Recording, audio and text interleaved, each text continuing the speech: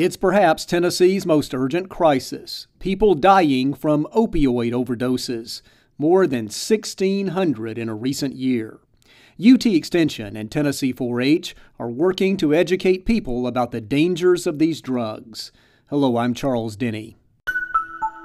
This is AgCast, brought to you by the University of Tennessee Institute of Agriculture. Legal or illegal? We got two legals and one I don't know. Are you sure? Come on, take a pick. The game is legal or illegal. Name a substance and answer the question. Caffeine, that's legal. Methamphetamines, illegal. Alcohol, depends on the age of the user. And opioids, could be both. The game with a serious message was played at a 4-H club meeting at Humboldt's East Elementary, part of Health Rocks, a curriculum focusing on substance abuse. Leading the exercise, teen volunteer C.J. Bryson. And so by me teaching them these things, they know, hey, that's something that I learned that's not good for me, I shouldn't do it, and stay far away from that. 4-H agent Caitlin Barker with UT Extension in Gibson County says peer pressure to try drugs is intense.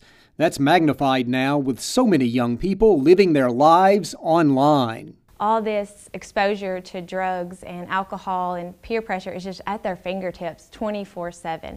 So I think that's really, social media has definitely had an impact on drug and alcohol abuse with this generation. Which brings us to perhaps the scariest drugs, opioids, and a nationwide epidemic that kills nearly 200 people a day in the U.S. Part of this 4-H meeting was teaching kids the dangers of opioid addiction.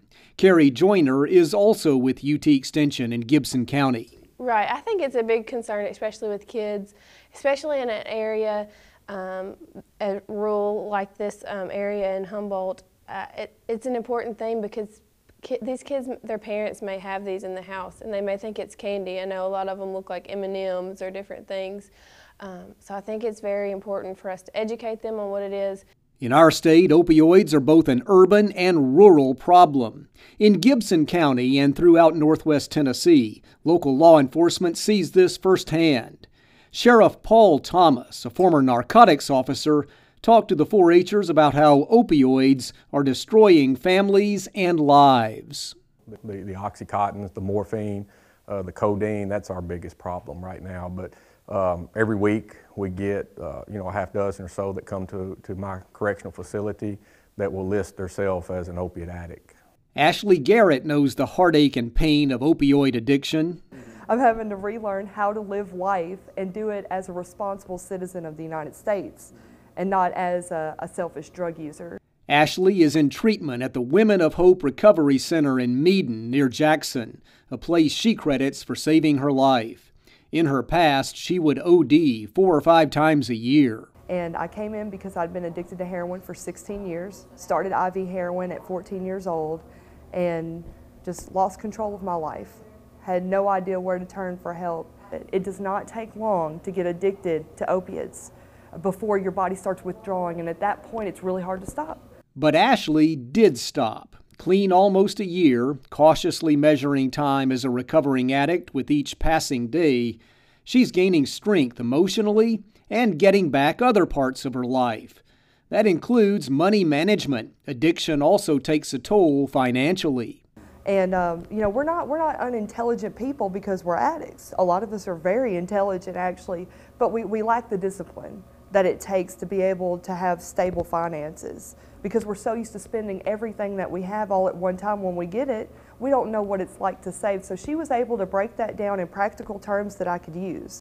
She is Amy Elizer, UT Extension Director for Madison County, who teaches a class for Women of Hope called All Your Money. Being clean and sober from that and not dealing with it anymore, they have a new lease on their finances as well. And so many of them, from just my conversations in general, are really, they're starting over with their finances. Elizer instructs women on saving, use of credit, and budgeting. Writing a spending plan, looking at financial institutions, how to compare them. Exactly. Any habit that we choose to break, however much it costs, we're going to have more money to spend on necessities, on savings. UTIA is helping with the opioid crisis also by lending one of its best experts to the state. Dr. Terry Stevens, a pharmacist with UT's College of Veterinary Medicine, was picked to serve on Governor Bill Haslam's Commission on Pain and Opioid Abuse. Stevens fears some opioid addicts may try to get false prescriptions for their pets and then use the drugs themselves or sell them. One of the things is that they worry about veterinary medicine having drug problems just like human. We don't have it yet, but we have the potential. And the fact that people can realize, and they are doing it, we just don't know how many, get a pain med from this veterinarian for their dog and go to another veterinarian, go to another veterinarian. In the human world, we call it physician shopping, we just call it veterinary shopping here. Stevens would like to see limits on the lengths of prescriptions of pain meds and believes the committee will make that recommendation. There are no easy answers to America's opioid crisis, but greater awareness is a start. We don't want people to turn to drugs. Many across Tennessee need our support to avoid addiction and perhaps a tragic end. Thanks for listening. I'm Charles Denny. For more real-life solutions provided by the UT Institute of Agriculture, go to our website at ag.tennessee.edu.